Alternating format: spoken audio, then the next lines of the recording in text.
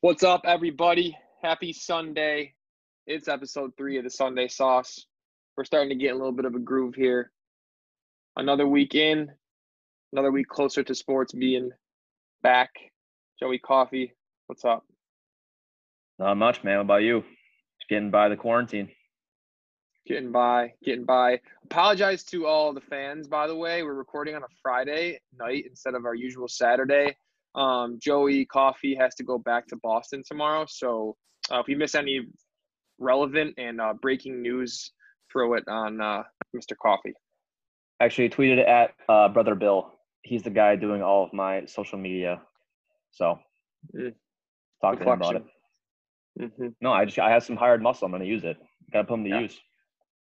Always getting his fights fought for him. All right, let's get into it. We're starting a new official segment here, the Big Four Breakdown. If you live under a rock and don't know what the Big Four sports are, Major League Baseball, the National Hockey League, National Football League, and the NBA. Wanted to get more into a routine here so you folks know what you're listening for, when you're listening for it. We're going to kick it off with the MLB recap. Nothing too crazy. I think we had a little bit of news yesterday where the league is going to have something out to the teams and players in terms of a proposal for a June spring training and then a shortened season beginning in July, maybe July 4th. What say you, Joey? Yeah, that's what it seems like now. I know we mentioned it last time. I don't know if that's like the official plan. If it is, again, I said I was all for it, and I still am. Now I think the league is making it official that they're going to actually tell the players what the actual plan is. So I'm curious to see how the players react, how the owners react, because I think it's going to come down to like a dispute, like the Players Tribune and the owners or something like that, where they're going to butt heads. But yeah, hopefully we just get baseball back, man, because KBO started up this week, and my team already stinks. So I need the Yankees back in my life because I picked the SK Wyverns, which a wyvern is a dragon, if you guys didn't know. And I go on Twitter to find the scores of the game, and I see an owl in the stands, and I'm like, who's the owl? And he's got an SK Wyvern jersey on. And I'm like, why would you not have a guy in like a big ass like dragon suit or something? And I go on Twitter and they're like, yeah, here's our new official mascot, like whatever his name was, the owl. How are you going to be called the Dragons and you got an owl in the stands? I don't understand. So I don't know. I don't know. I'm not out in the KBO yet, but I got duped. I got bamboozled. I'm not happy about it. And they're also 1-3. They suck. So I don't know what I'm doing. Not only are they there's the wyvern or whatever, however you say it, dragon. They have this. If you go on your blog, on our blog, you posted the YouTube clip of this 5G massive dragon. Yeah, they have that flies around the game. It's sick, dude. It looks like Game of Thrones, like happening in a baseball stadium. And then they roll up this owl and they just throw you for a whirlwind. What does that mean? Why is it an owl? I don't understand.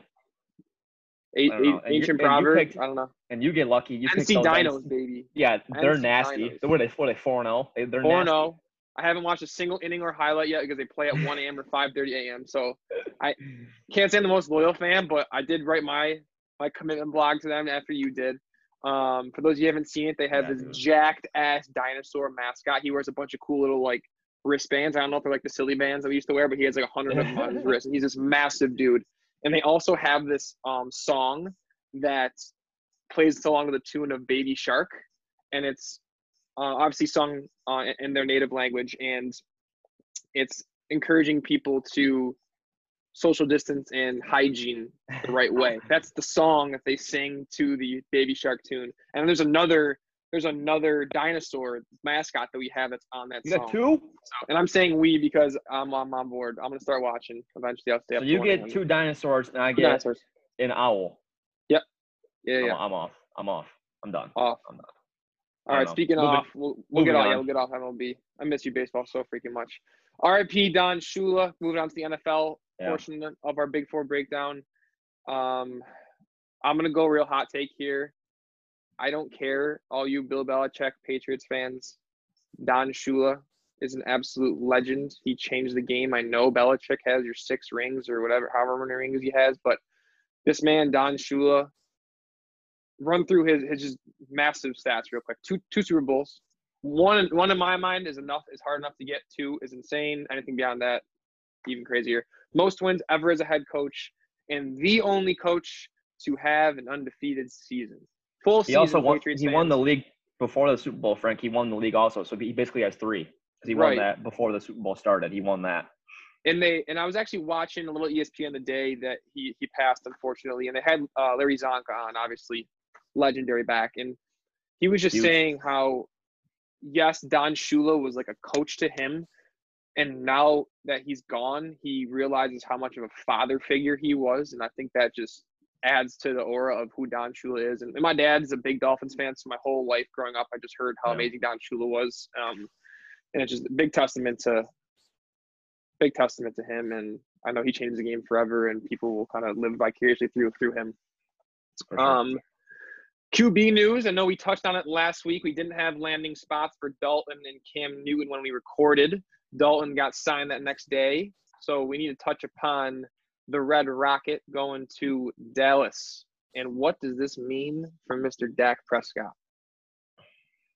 I don't know, man. I don't think it really means anything. It's at this point in their careers, Dak Prescott is a lot better than Dalton. A few years ago, obviously a different story, but even still then, I mean, Dak's a better athlete, but Dalton had like the proven success in his career. But the one thing that's concerning, if I was Dak or even like a fan of Dak, which I'm not, but either way, he hasn't gotten his money yet. So again, I don't think it means much. I think it's kind of like a safety blanket that God forbid he gets hurt or something weird happens. Falling back on Dalton is better than most teams can say. So I don't know. I agree, dude. I think it's a move. It's a safety blanket move, which is not. I don't know. The Cowboys. I don't know, man. They always do some weird shit like this. They didn't need a quarterback. They didn't need a receiver, and they stole Lamb. I'm not going back to the draft, but I don't know. What do you think? So, I think the Cowboys, and I hate the Cowboys, but nonetheless, they got a steal here. They signed him for what, $3 million? Something just for context, future NFL Hall of Famer Nathan Peterman makes $2.1 million. Shout out all you Bills fans out there who I know you love Nathan Peterman. Makes $2.1 million. And Dalton out here, who's been a seasoned veteran, he's only 31. He's not like old by means. He's been in 4 playoff seasons. Like he's worth more than $3 million. So the Cowboys are here saying, hey man, like if this Dak franchise tagging or whatever doesn't work out, we have a legitimate quarterback who can come in and start, and you can just hand the ball off to Zeke or throw it to your 7 stud receivers you have, and like that'll work too. So they stole him.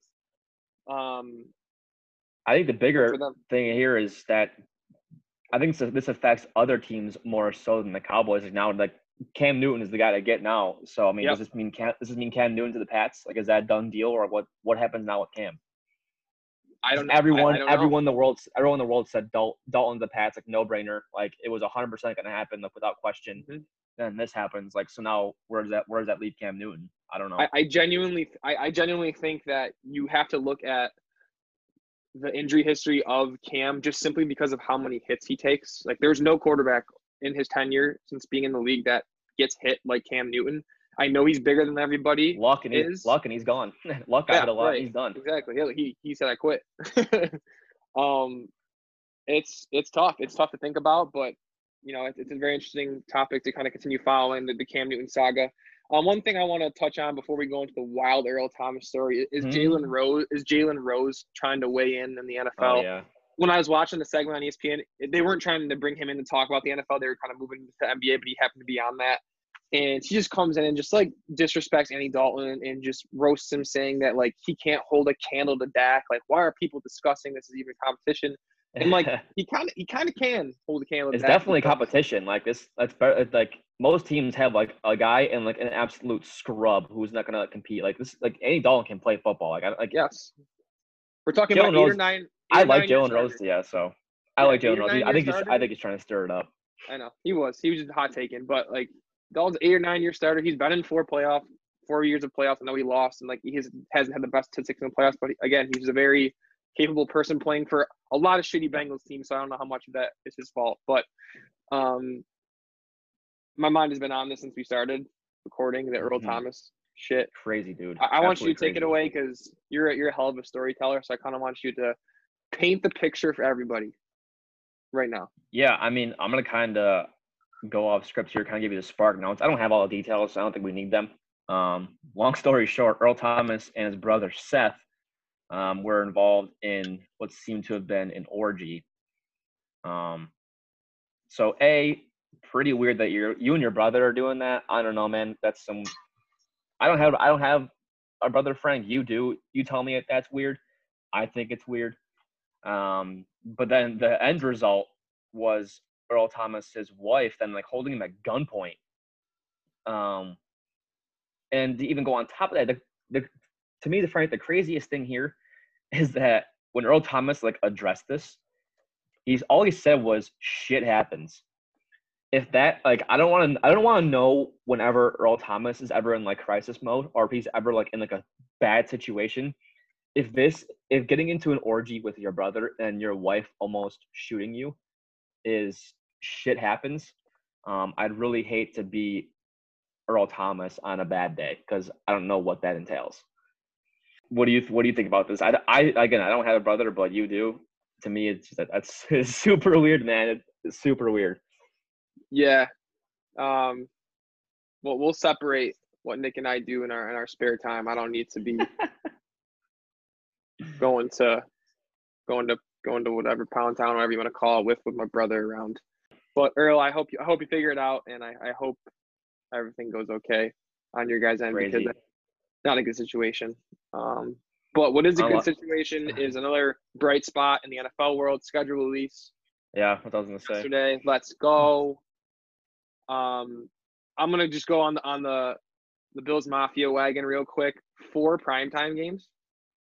I love it. They're electric. It's what people need. I don't know how many years in a row combined it has taken to get them to 4 primetime games over the last like 15 or 20 years, but to have 4 in 1 year is absurd. Do you know when they make these schedules? Because there's like a Jets-Pats game on Monday night. Like, why? The game's gonna be awful.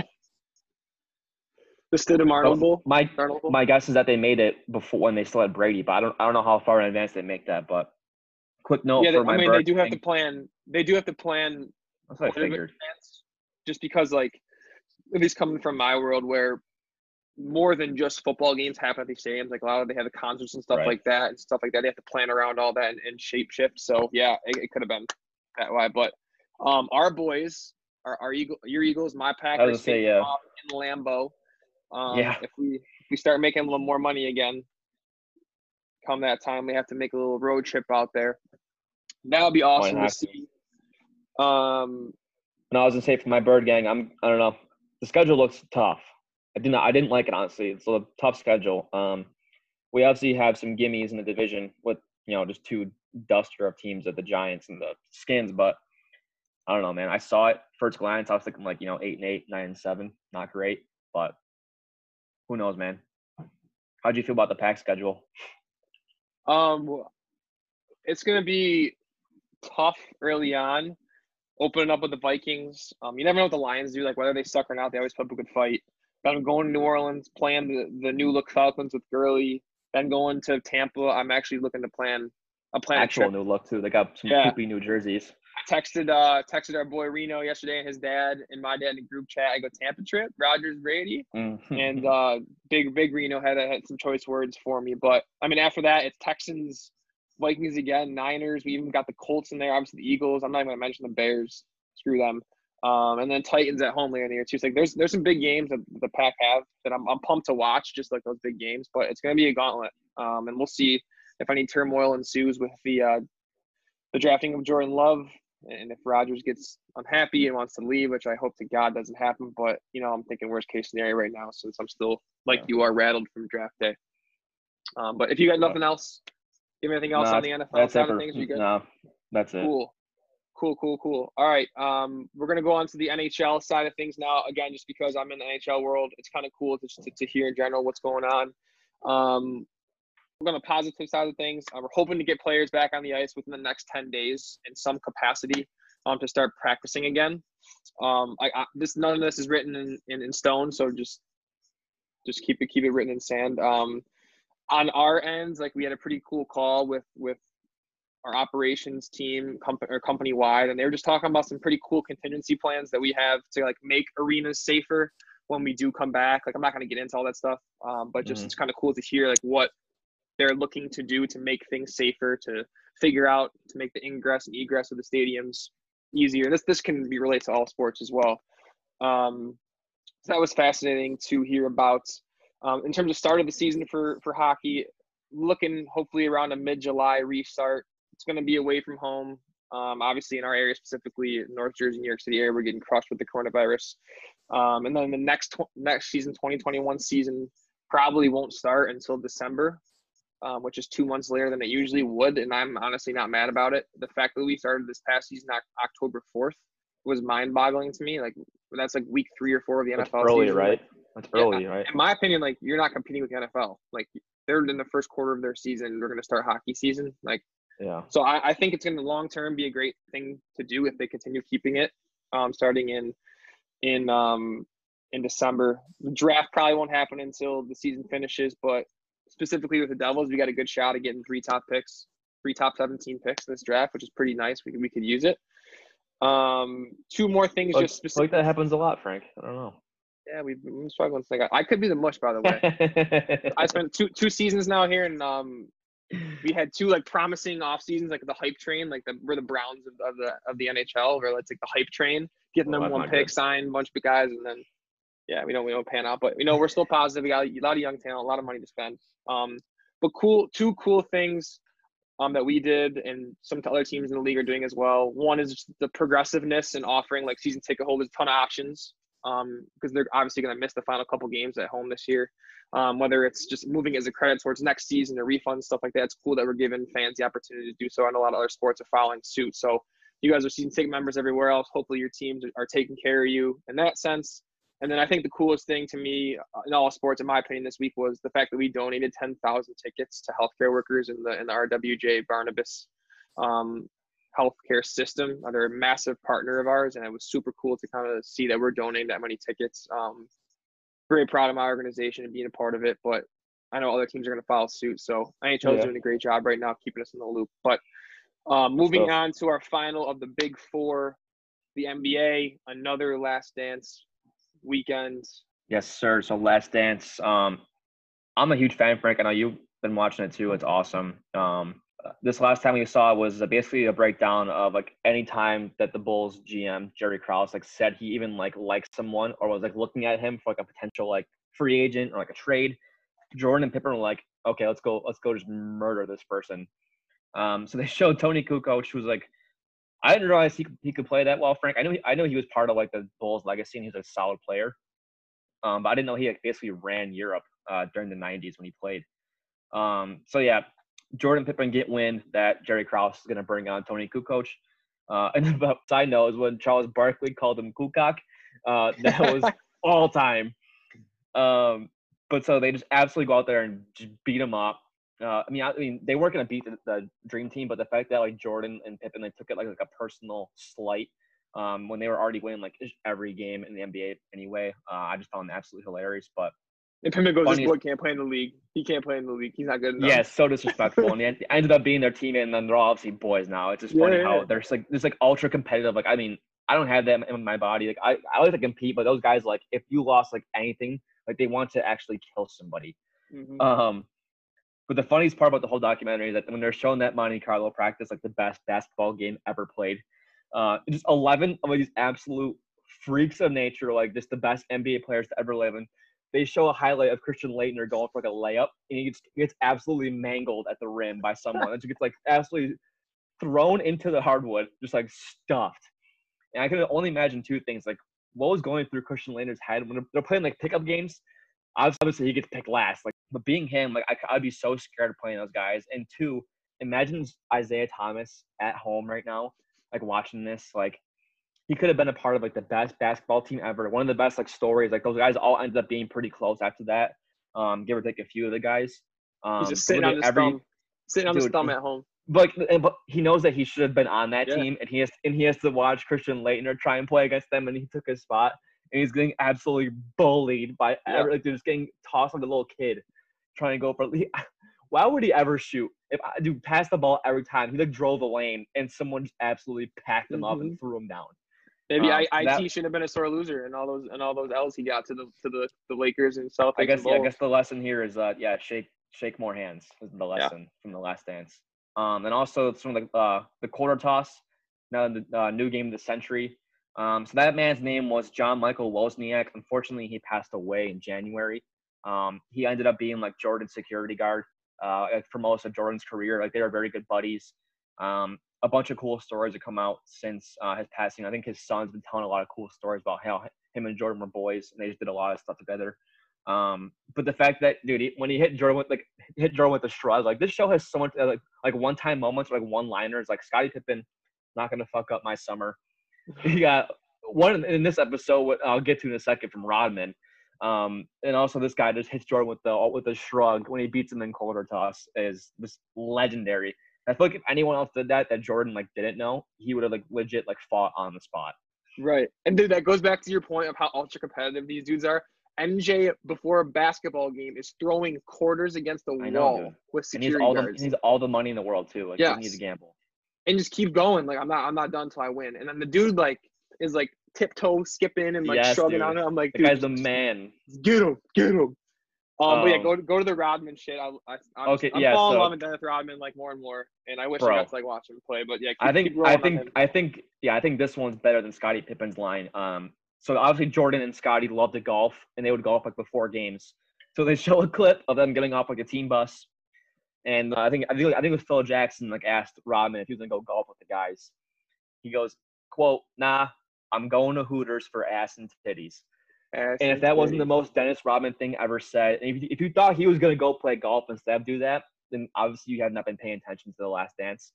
Dennis Rodman, just like, it's just so funny how like he fits into this whole narrative, like this guy who like really shouldn't belong. Like what ultimately he was the cog that like drove that team to like all those rings because he was just like so ferocious while he played, but like the funniest guy off the court. So I love that he's a part of it. And then we learned that Jordan does not have a gambling problem. He has a competition problem. So I don't know how I've never heard that before, but that is like the definition of all of us degenerate gamblers. I know you're not a big gambler for one, but like I know, just that's spinning it. Anytime you pay out your bookie or you're going on DraftKings and just like depositing more money, I don't got a gambling problem. I need competition. I need it in my blood. Like every bet you make, and he's right. He's so right. Unless you really can't stop gambling, like please call 1-800-GAMBLER, whatever the hotline is. But for me personally, like it really is. And like the NFL draft, for example, like pumped, like I'm in there. Let's go. I need to like I know, like first win action. Some bets. Like nothing to do with the gambling aspect. I just wanted to like feel that winning itch again. So also, can we agree that that's a top 5 worst times to wear sunglasses when you're trying to deny like allegations of you like being a bad gambler? His poker face. Like, that was why. Why would he wear sunglasses in an interview? Like they're gonna think like, okay, like he's probably high, which Jordan didn't do that. But like it's gonna only bring on bad speculation when we do that. But anyway, so tonight's episodes, it's gonna be about Jordan obviously quitting the Bulls to go play baseball. Spoiler alert, he sucks at baseball. And also about how Scottie takes over the Bulls and went off and had a great year. And some are saying it's like Phil Jackson, like best year. Obviously, you lose the best player ever, and you still make it to the playoffs and whatnot. So, going to be a big time Phil and Scottie episode. So, yeah, obviously going to watch, going to enjoy it. But besides that, the NBA, Frank, I know like there hasn't been like that much talk of like the season starting. There was a bit more today. If you want to get more into that, I know you saw it before I did about what the NBA is planning to do with the actual season for this year. Yeah, I briefly saw on ESPN there's 3 teams that are letting their players back in, and when they do that, and again, this is from what I saw on ESPN, so like I'm not just bullshitting. I saw it's gonna be like only 4 players allowed on the court at a time, and they're gonna be bringing their own balls to the court, and they can't use the locker room, so you have to like come dressed and ready to go. And this just like brought me back to like our GBA tournaments growing up, like, or your travel ball. Yeah, you show up like fully dressed, shoes already on, headband. Let's go, let's ball. So that's kind of the cool. worst when you go to a game in the winter and like you walk out like you like your shorts and your tank top on, it's snowing outside, Yeah. and you go like ball, and the guy ready to play. You walk in shivering, beat red, scratched all over, yes. hairs flopping all over the place. So yeah, that's what we got on the NBA side. Again, some good news. We'll see if they get going again, and when there's the speculation of the Christmas Day start for next season. But again, it's all written in the sands. There's no reason to kind of continue speculating. But we do have a big interview right now. We're going to toss all of you over to Jason J-Mac McElwain. For those of you who don't know Jason, he has a very high-functioning form of autism, and in his senior year as team manager, he got placed in the game for basketball. Nailed 6 3-pointers, ended up with 20 points total in only 4 minutes of play. It went absolutely bonkers viral. Won an ESPY award, got to meet President Bush. He'll touch upon all this stuff in the interview. I encourage you guys to listen through the full thing as well.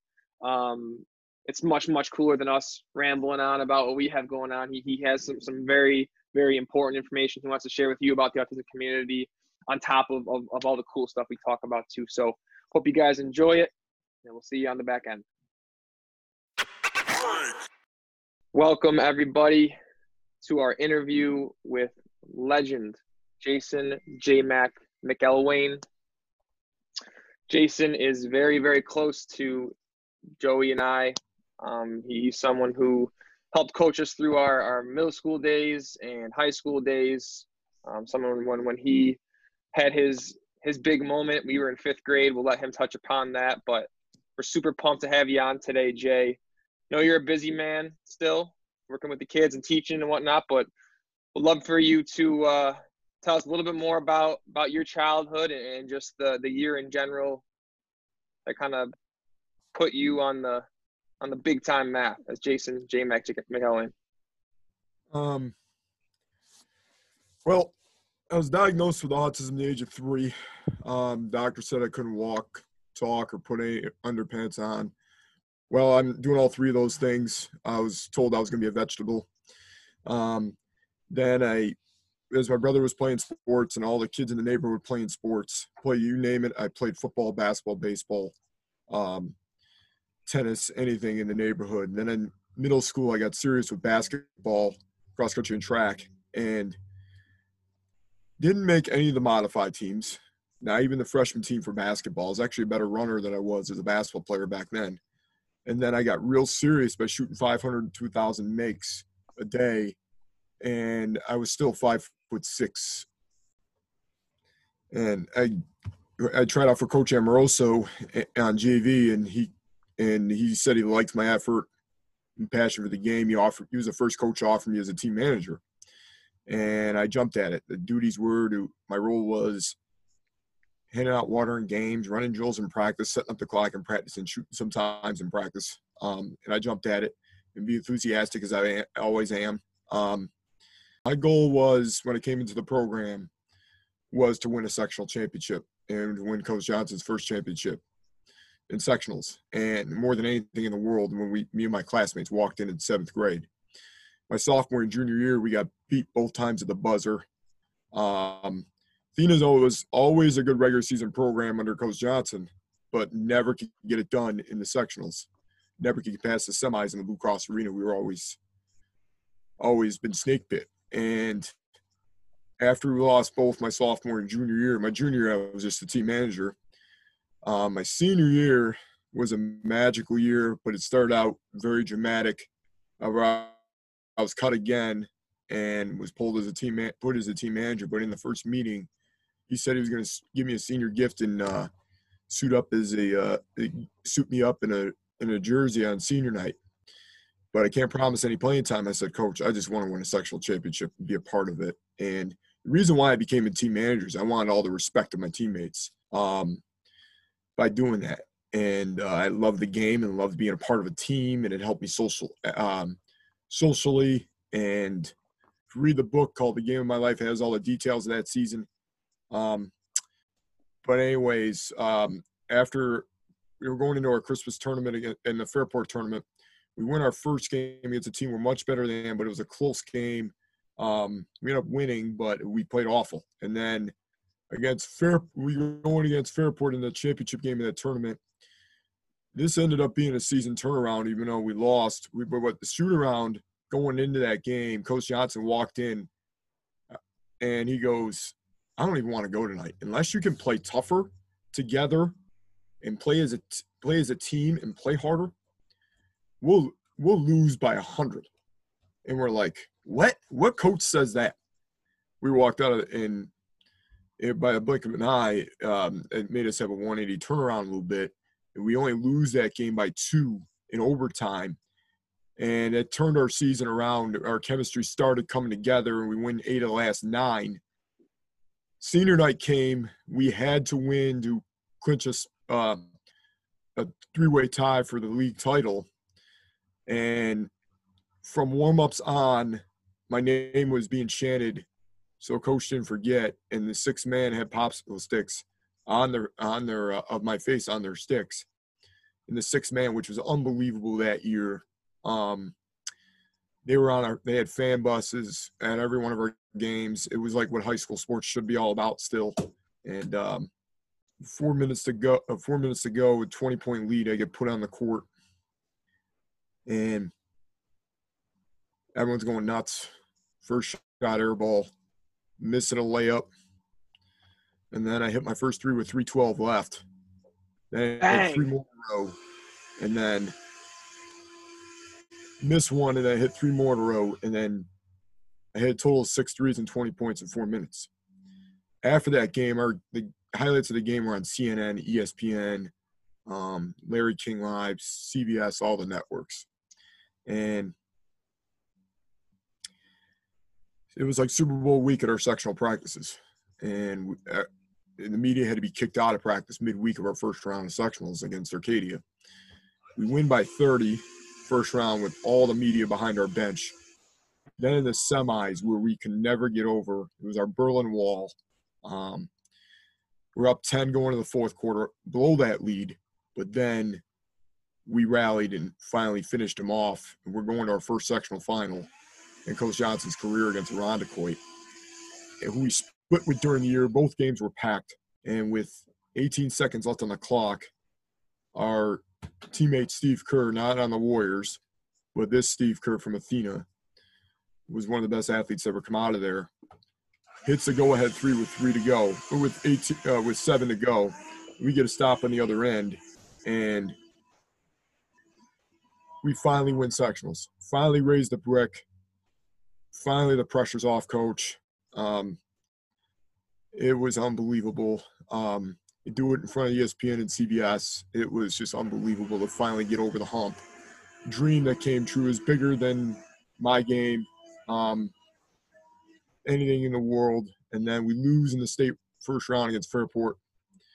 After that year was a magical year, but we'll touch on that in the questions.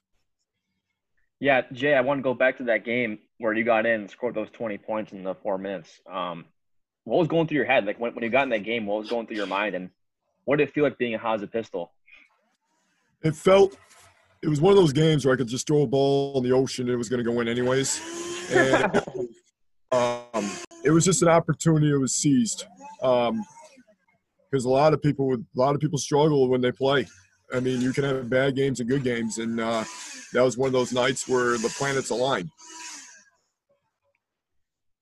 Without a doubt, brother. I personally wasn't in attendance for that, but I just remember being at home and like watching the news that night, and I was so crushed that I wasn't there. And for everyone who was there, I'm sure it was absolutely epic and just something that they'll never forget. But you, beyond playing, have done some pretty cool stuff.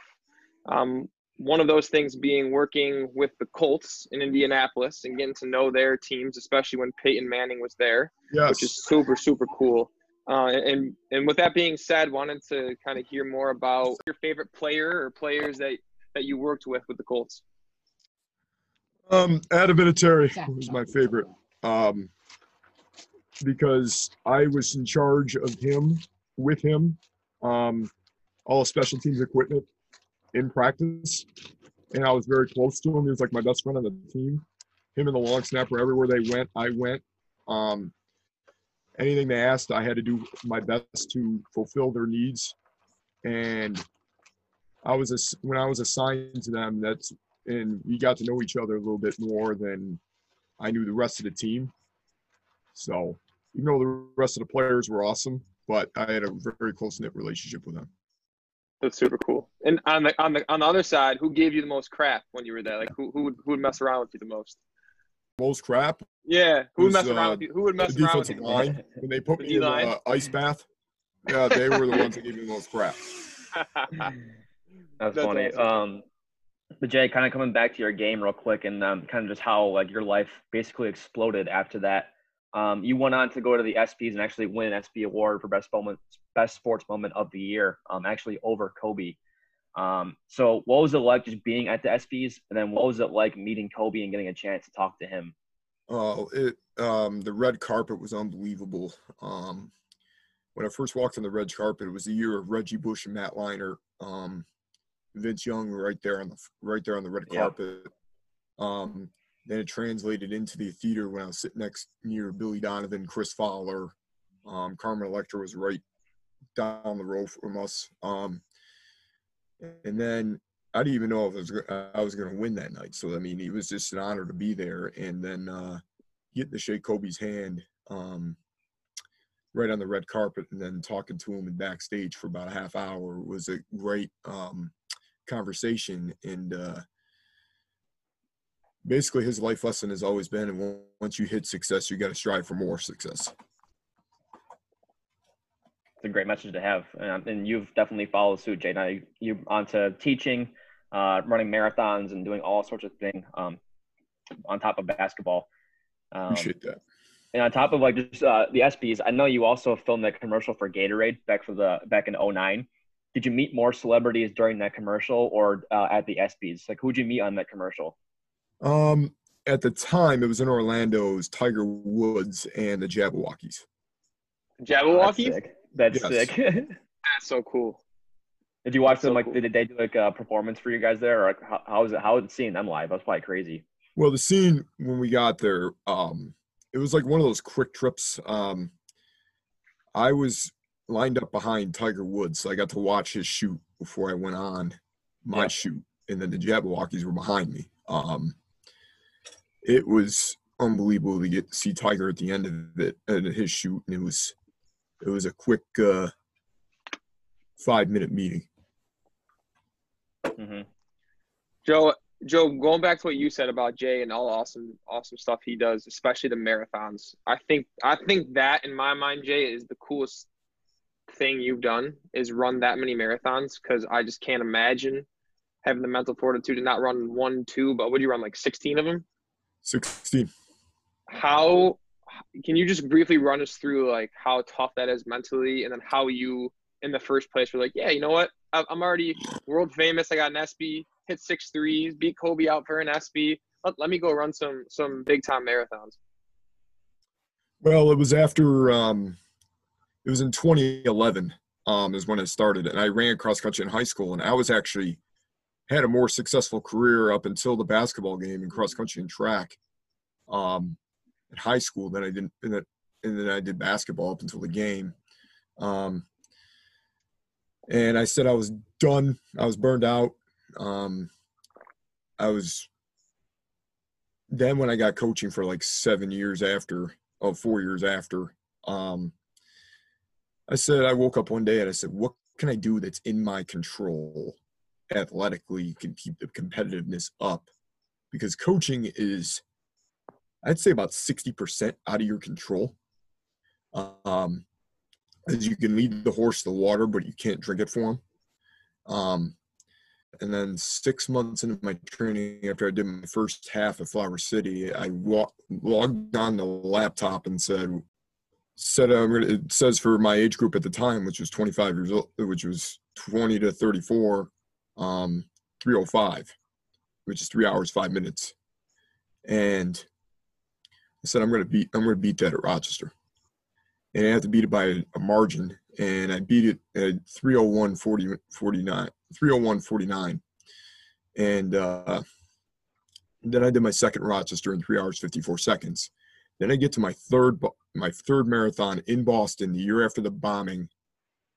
The critics were saying, "You ain't going to be 3 hours on that course. No way." Well, 2:57.5, and that was one of the most historical events I've ever been a part of. Imagine running with not hearing yourself breathe. The fans are hyping you up, and it's just mayhem. The weather was great that day, a little on the warm side, but it was just emotional being at the line and then seeing the jet ride over. And like after the year anniversary of the Boston bombing, it was a great honor, and I ended up going 3 more after that. Hoping to get back someday. It's just it was just a great feeling, and then you get to see Flutie at the line. You get to see Teddy Bruschi. You get to see all the elites come out right in front of you. It was just unbelievable. Yeah, the Boston Marathon. So I actually moved to Boston last year during the time when they were going to start hosting the marathon for that year, and the whole city shuts down. It's a day where Boston kind of comes together and really celebrates all the athletes that run in it. So that's awesome that you've been a part of that for so many years, Jay. But I do want to kind of go through your coaching career now, because aside from your athletic days, again, you're also on the sidelines a lot of your time. So what was the moment in your life that you knew you wanted to be a coach or get involved in coaching? I actually started around 17 at the Mod A level with Coach Mole, and then in AAU basketball. It was after that game when I had all the great success and all the notoriety. The message that clicked in my mind is give back to what gave back to you. And I wanted to give back to the youth in the game of basketball and sports, and to a district that gave me all the love. It was my time to give it back to them. That's why I'm a teacher's aide in the district. I always wanted to do that with special needs kids, and being a part of athletics, especially at Athena. And I've done other short stints in other places. It's great when you can coach athletes and teach students to be better than what you were. And when they go on and do stuff like you guys are doing after high school, guys that go on and play college sports, guys that go on that you've made them productive members of society, when you've taught all the life lessons to them and poured into them that they don't realize, you guys especially probably don't realize until after you graduate from high school, when you see them come back to see what you're doing, then you know you won. So more than all the championship teams I've been a part of.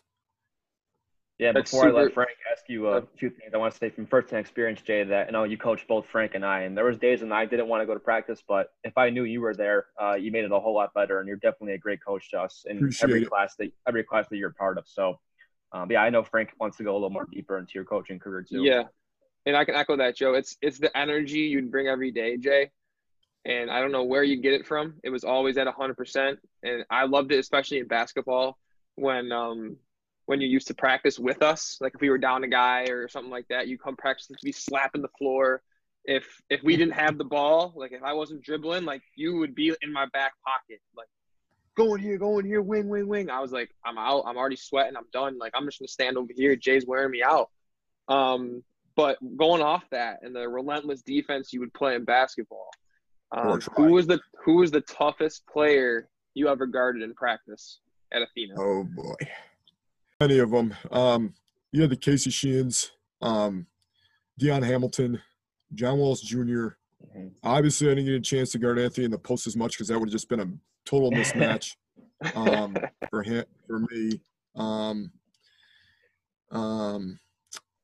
Well, I mean, Sarkis was tough to guard. Obviously, Zach DeSalva with his a lot of good players. There's lots of players I can mention throughout this whole time. A lot of studs. Yes. But going back to the coaching side of things, you've coached a ton of sports since you're 17 and you started getting into it and wanted to give back, which again, I want to commend you for that selfless attitude that you had. I love that about you. What's your favorite sport that you coach? I know you love basketball, and I don't genuinely know if that is your favorite sport. If it is, great, but if not, what's your favorite sport to coach? Well, I love them all. Well, basketball is always going to be my passion. I know about it more, but I also right now I love the baseball and soccer aspect of it too. I'm the strength conditioning coach for Athena for both, and I've gotten to the point now where I have to enjoy coaching. If it's I want to be a part of a good group of guys consistently for years to come, because that's what makes it enjoyable. When teams that every kid is a good kid and you can have fun with them and enjoy every minute of them more than the wins and losses, then you know you've had fun. That's the way I look at it now.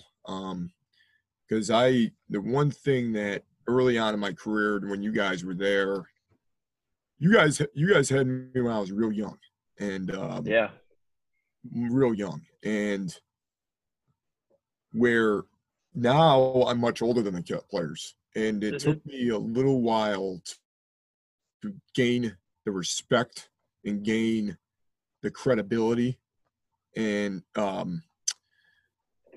because I was 5 years older than you guys, and like back then it took me a while. When I first started there, it took me a while to get the respect of the players right out of high school, because I was closer to your ages than now I am now. That sort of thing. And it takes then when kids graduate from high school, then it takes them a while to realize what a coach did for them, negatively or positively. Absolutely, man. That was a lesson I learned. Sure. Real quick. Sure. And before we let you go, I just had one more question for you. Obviously, you are someone who's had a massive, massive impact in the autism community. And I know these times, especially with the pandemic, are tough.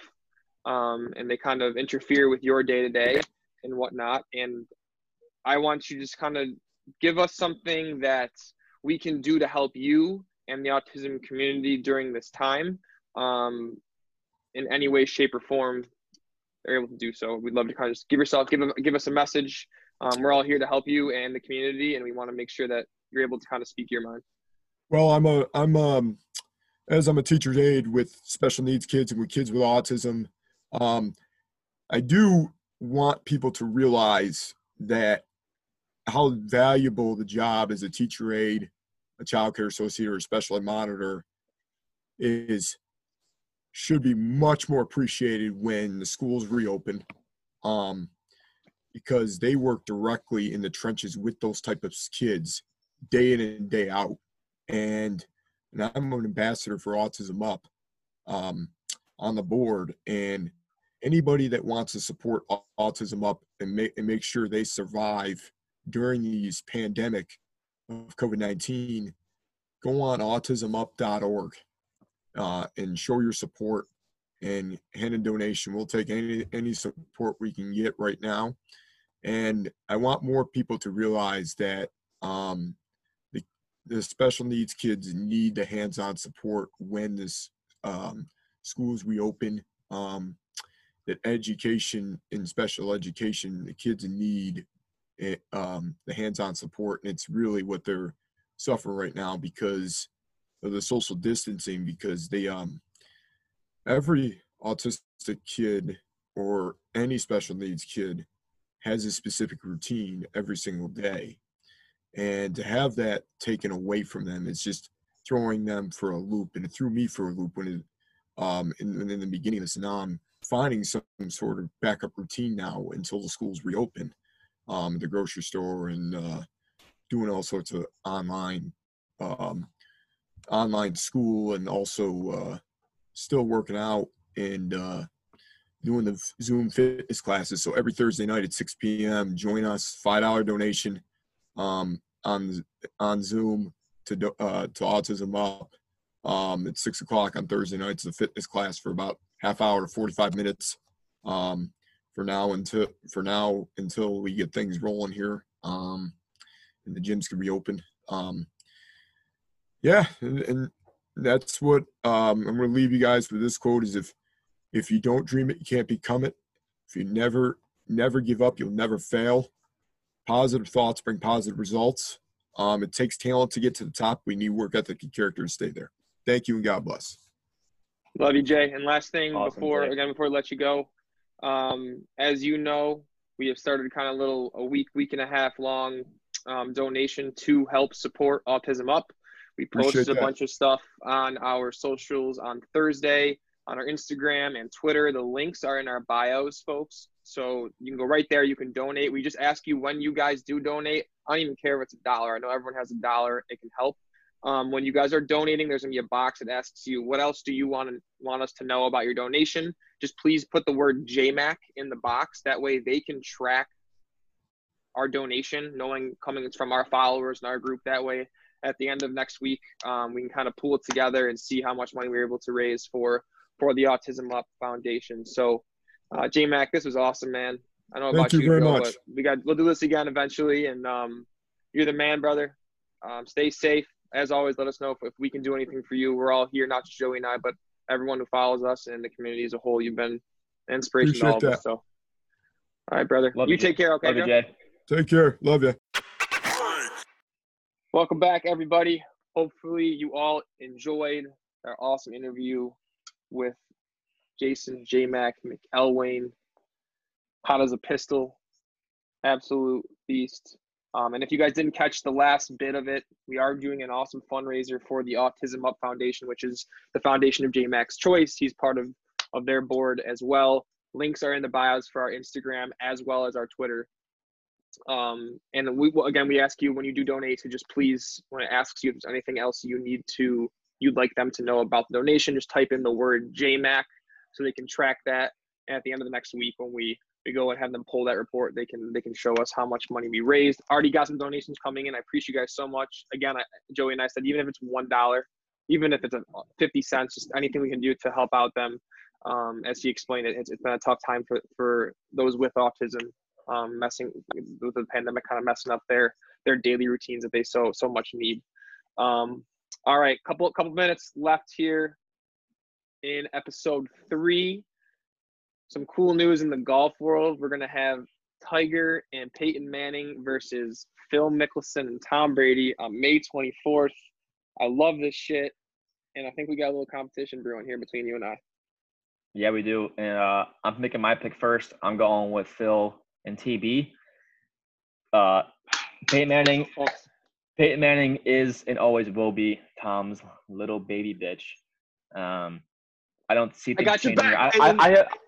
I have no idea if they're good at golf, Peyton and Brady. I'm sure they are, but I don't care. If I see Brady and Manning, I'm going Brady every time, no matter what the event is. That's fine. I will take Tiger and I will take Peyton. I love them both very, very much. I'm banking heavy on, once the world opens up, like casinos and anything to do with gambling is the first place to make money, because everyone is absolutely scratching themselves to place a bet on anything. So once those casinos open up, like once those, like, I'm sure they'll have like a DraftKings, like, sponsored casino, like a center to gamble. Those places are going to absolutely explode because everyone is just dying to bet on literally anything at this point. Mm-hmm. Yeah, I think other states are seeing how much money that Jersey made. Yes, dude. And I think the funniest thing about this is bringing me back to like just living in like a Hoboken area, right? You have the train that crosses the Hudson River and goes to New York City, but in New York City, it's not legal to gamble. So there's people that are so addicted to gambling or just like need to place a bet so bad, they'll take the train from New York City into Hoboken or Jersey City, whatever's closer first, place their bet, get back on the train, and go back to New York City. It's like, dude, these people are absolute savages. I'd be doing the same thing though, not gonna lie, if I lived in the city, but luckily I'm on the Jersey side, so it's pretty cool. We should do a Twitter poll for the punishment. Yeah, okay. Well, quote us on that. Twitter poll for punishment for who loses. I lost money on Tiger last year or 2 years ago when he had the Tiger Phil thing. So this is revenge. Tom can only win on the football field, so we're gonna We're good here at Tiger and Manning. Colorado, state of Colorado, legalizing sport gambling. This is sick. Another state. Welcome to the degenerate world. Any of you DraftKings stock owners like myself, so we're pumped to hear about that as well, because they are going to be operating with FanDuel as well in Colorado, offering esports betting right now. Obviously, other sports too when they come back. My opinion personally, before I let you get your take on here, this is going to start being the norm. States are going to need some money coming out of this pandemic, and gamblers are going to want to start spending some money on shit they haven't been able to gamble on. So NASCAR's back, Joe. Okay. Keep going. Okay. That's our NASCAR talk for the day. Want to breeze over the youth sports world. I think it's still sports, right? I didn't realize how massive the youth sports industry is, worth about $15 billion annually. They're struggling right now, getting registration fees, obviously. So I don't know if I say anything more than that. I'd feel bad for them, but I just didn't realize how effing big youth sports is. Sucks, dude. It's tough. I just think of little league days with us, like not being able to play, and like that sucks big time. Let's get into some questions. AMA. Yeah. Who's going first? Me? Did last week you were kind of pissed off people didn't do right by you. Did they ask better questions this week? I got a little better ones, I think. Okay. So I'll take it. Each and every week we'll get a little better. So first one I got my boy B. O'Leary, my boy Brendan from Q's Baseball. Also lives in Boston near me. He wants the Alfieri secret sauce recipe. And obviously the clear answer to that is that you ain't getting it. I will say that every year my family does make our own sauce out in the garage in the driveway. Just buy an absolute absurd amount of tomatoes and actually grind them up, season them, jar them, the whole nine. We go through that every summer. So that's why, it's homemade. So it's just automatically better. It's not anything. And you can't come out that whole weekend. Hey, Joe, you coming on tonight? Nah, dude, my dad's homemade gunpoint. I got to smash tomatoes. Sick, dude. Got a question here asking if you and I were D-bags in high school. And I thought we were pretty cool. We were probably definitely D-bags in high school, I think. Here's the thing. I'm gonna get real vulnerable here for a second. I don't think I was a D-bag, right? I love everybody for who they were. You more than me. But my shirts may have been a little too small at times, mediums? And just when you play multiple sports, I think you get just the natural D-bag tag on you. So I was, yeah, right there. See, that's exactly it. Maybe I was then. I'm sorry if I was, and if I still am. I genuinely love all of you people, and I'm not mean to be a D-bag. Maybe I'm just ultra competitive and not self-aware, but. Whatever. Anyway, we were definitely Joe was 120 pounds soaking wet in high school, so he wasn't even visible. He was flat Stanley walking down the hallway. People couldn't even see him enough to be a douchebag. So don't worry, Joe, you weren't. Bro, I ran those halls, bro. Get off me. All right, next question. Who would win an arm wrestling match? Moving on. Who will win more games? Yeah, move on. That's not even a question. Oh yeah, it's me. Is that a D-bag comment? It's me. It's me. Okay. I'll win. Yeah, sure. You got it. Who win more games? Brady or Belichick? I'll answer first. I'm gonna go with Brady. I'll go the other way. Go Belichick? I'll go against the public. You don't have to. I think I don't know. I just think he's set up more for success than Bill is. This scares me more than anything before. Bill Belichick not having Brady, he's behind the scenes cooking something up. So yeah, if he wins, dude, he's confirmed Darth Vader. He's not human. And don't forget that the gauntlet division that Brady's in. The Falcons are rebuilding with having Gurley. They're not bad. The Saints are still a powerhouse, and then you got McCaffrey to worry about. It's not gonna be an easy division. Then what chance, my buddy and your buddy too? He wants me to try and pronounce Elon Musk's son's name. I'm not even gonna try. So you go ahead. No, well, I'll do it. If you'll do me the pleasure of spelling it, Frank, and then I'll try and say it. Spell it for me. I can't even spell it. What? Okay, so it's X. It's an AE symbol, which is ash. That's how you say it. Yeah, and what's A-12. A-12. It's their favorite airplane or something like that. Exashidated 12. Yo, you see it? It's like breaking a law in the state of California because they're only allowed to His use name is? letters. Yeah, you're only allowed to use like the alphabet, 26 letters alphabet. What Say a it one dumb more rule. time. Who cares? Say it one more time. Say it one more time. X actually 12. I think that's pretty good. That's pretty good. I hope everyone's getting kicked out of it like we are. All right. All right. That's all I answer. had. Yeah, so better than last week. They still kind of stink. So Yeah. we got it. Come on, coffee fans. Got to do better. For me. Okay. I can't believe I'm actually giving this kid a shout out right now. Zach DeSalvo. Oh, gross. I know. Love you, Zach. Ask what life is like in the big cities. I won't go. We don't have time to go on all these rants about the big city. But I just know that if you haven't done it, do it. If you're thinking about it, do it. Get out of your home city. Get out of your home area. Get a little uncomfortable. What I'll say, Frank, is that you can always go back to where you came from. Like it's not a bad thing to ever go back to where you grew up. Like it's like that's no fault in anybody. The way that I see, I think if you want to try it, you have to at least give it like a year or two. And if you hate it, you hate it. Like who cares? Like then you go back to where you're from. It's not a big deal. But the way that I see it also is like in a big city, I don't always go out and do stuff. Like I always have the opportunity to do something, which you don't always get in every town. So that's what I'll say about that. And another big thing too, before we move on, you just learn that the life you had growing up like isn't what everyone else experiences. Like you just it opens up. Dude. Yeah, it's so funny. But it makes it so you're like so much better as a person, so much more open to things. Like you just it's super cool. Rob would do it. We're lucky enough to be in some really cool cities in Boston, in New York, Hoboken, whatever it is. Okay, this one's from the legendary David Joseph DJ Spitali. Favorite teammates of all time.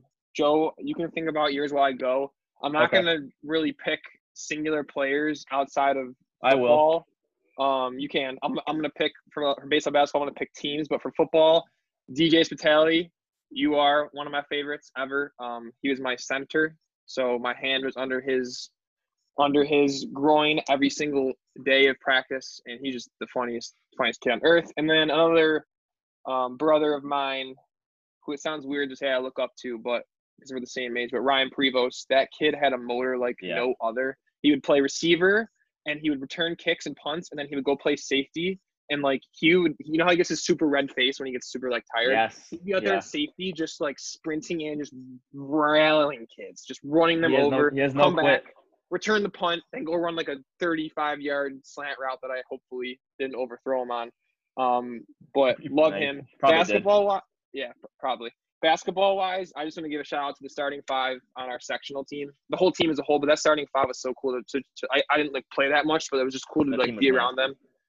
Having Jay Sarkis at point guard, DeSalvo, one of the best defenders you ever going to play against. Deion Hamilton, who him and Jay played together at Damon College. You got Braxton Wilson, my man, and then everyone knows Anthony Lamb. Knock on wood, maybe we'll get him on the show at some point. That'd be pretty cool, an NBA draft prospect. We'll see. You never know. Baseball, I'm never going to pick a player because the World Series team we had in my junior year was just outweighed any certain person I can pick. That team is just absolutely electric. It didn't matter who we played, when we played them, if we were down or not. We went on like a 15-game win streak that year, and I'm pretty sure we might have been hungover for like the majority of those games. It didn't matter. Like we just knew every game we were going to go in and we were going to win, and it was so much fun. So that's kind of my quick free sport favorite team / player. I'll go fast as no one cares about me or my sports growing up. As a kid, easily baseball and basketball was our boy Bird, Andrew Fox. We used to be called the Spaghetti Bros. We both had like these like gross like mop top haircuts, and both of us stunk. But we just always went out there and did our best. Always had fun, laughing our asses off playing every travel sport. And then at college, my roommate at college at Cuse, I played club ball a couple of years at Syracuse. My roommate Zach LaChance. It was cool that being roommates and both of us being like both try out the same year, both made it. So that was cool to kind of live with him and also just like kind of experience like together every day. He's from Maine. So when I first met him, like he said like, he plays baseball. I was off the bat, I thought he sucked. I'm like, oh, Maine, like who plays sports in Maine? Turns out he was way better than me. Like one of the best guys in our team. He used to absolutely rake. So it was cool playing with Zach, just being roommates and also then experiencing baseball together at Cuse. He can throw some beers back too, eh? Yeah, you sure can. All right, two more quick ones before we let you guys go about your days. Coworker of mine, Cale Holland, shout out. He said top 5 most promising young talents in MLB, NFL, NBA. We're not going to go through top 5 right now just for the sake of time, but I'm going to go through one each. Yeah, one each. We'll start MLB. I'm going to go maybe with a popular choice. Maybe not. Juan Soto, watching what he did last year in the playoffs, like he has an opportunity to become the face of baseball. I know there's plenty of other absolute studs out there right now, but like what he did, the press he gave for the game, I'm all about growing the game, and like he did it in the most cocky way possible that I still respected, and then went on to win a World Series. So looking forward to seeing him. Yeah. How about you? I'm all in on Tatis Jr. for the Padres as shortstop. You're so glad the game is going kind of towards like swaggy athletes who can like make like last year there's some like play loud. Like I love that, like making baseball more fun and watchable. He's part of that wave. Like he's a shortstop, but he drops like absolute bombs. Speed, good glove, can hit, like 5-tool player. So I think he's already well known, but I think Tatis is going to be around for like a long time in the pros. For sure, absolute stud. Moving to the NFL, I was going to say Joey Burrow just to kind of see if he can sustain his success, but I'm really interested to. And I'll let you touch on him if you want, but I'm really interested to see just all the wide receivers that got taken this year. Like, yeah, they were hyped. This class was so hyped up more than ever, dude. And just like the turmoil, certain teams didn't draft him, and like Ruggs went first before all the other ones, and the Eagles didn't take like just all. I just wanted to see all those guys and how they pan out. Yeah. That'd be kind of cool. How about you? Just think about Joe Burrow has like this moxie. I don't know, like he played like he didn't play bad as junior, but he was not obviously as what he was today. Right. But Joe Burrow just has some sort of like, I think he has something like in him that like clicked senior year. And I think he's like a different like human now. Like he's like on a whole new level, like confidence and just like is a little extra step. Like I don't know. I think Joe Burrow is going to be a solid quarterback. I don't know about being the best in the league, but I think we're going to be saying Joe Burrow's name like for a long time. Like I think he's going to have a great career, albeit with the Bengals. So I don't like he has a lot against him that he has to overcome to like make that team good. Which will only go to credit him in the future. So if he ends up turning the Bengals around to like a playoff team every year, I would call that a good career for Joey B. But I'm pumped to see him play. Yeah, that'd be cool. Finally, NBA. I don't know if I'm allowed to say this or not, but I think I'm choosing LaMelo Ball. Sorry, I'm gonna start with that. He has a very punchable face. I don't know if I'm okay saying that, but I'm gonna say it because that's how I feel. It's a free country. How old is he? He's like a kid. I don't know, but he's not anymore. He's playing. He's gonna own a team. And whatever country you're playing. All right, hit him. But like, there's hype about him and the Ball brothers, and it's gonna be cool to see LeVar back in the scene.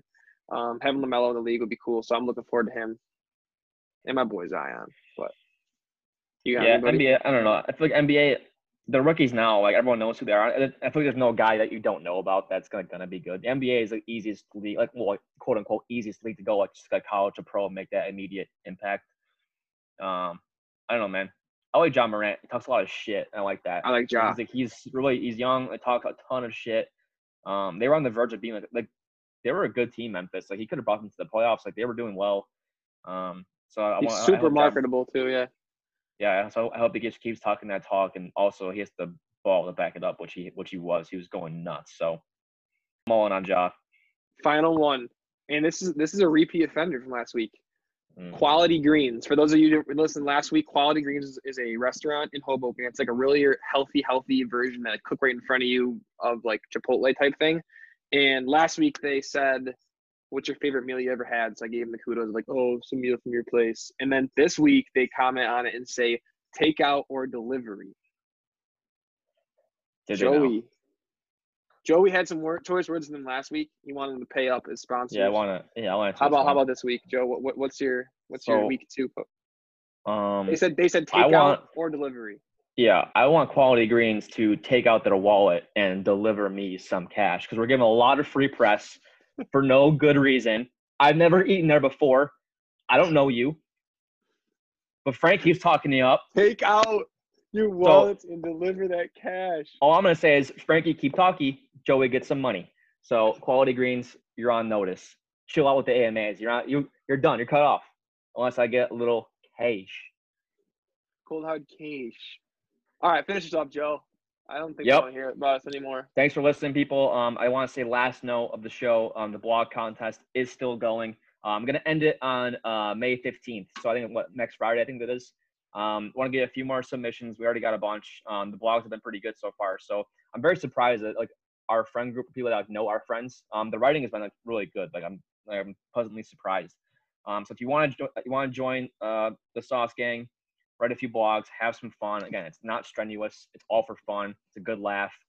I got a fun little group chat going on.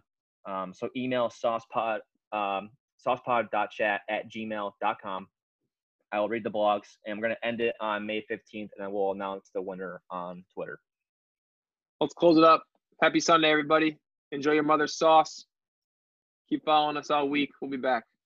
Stay saucy.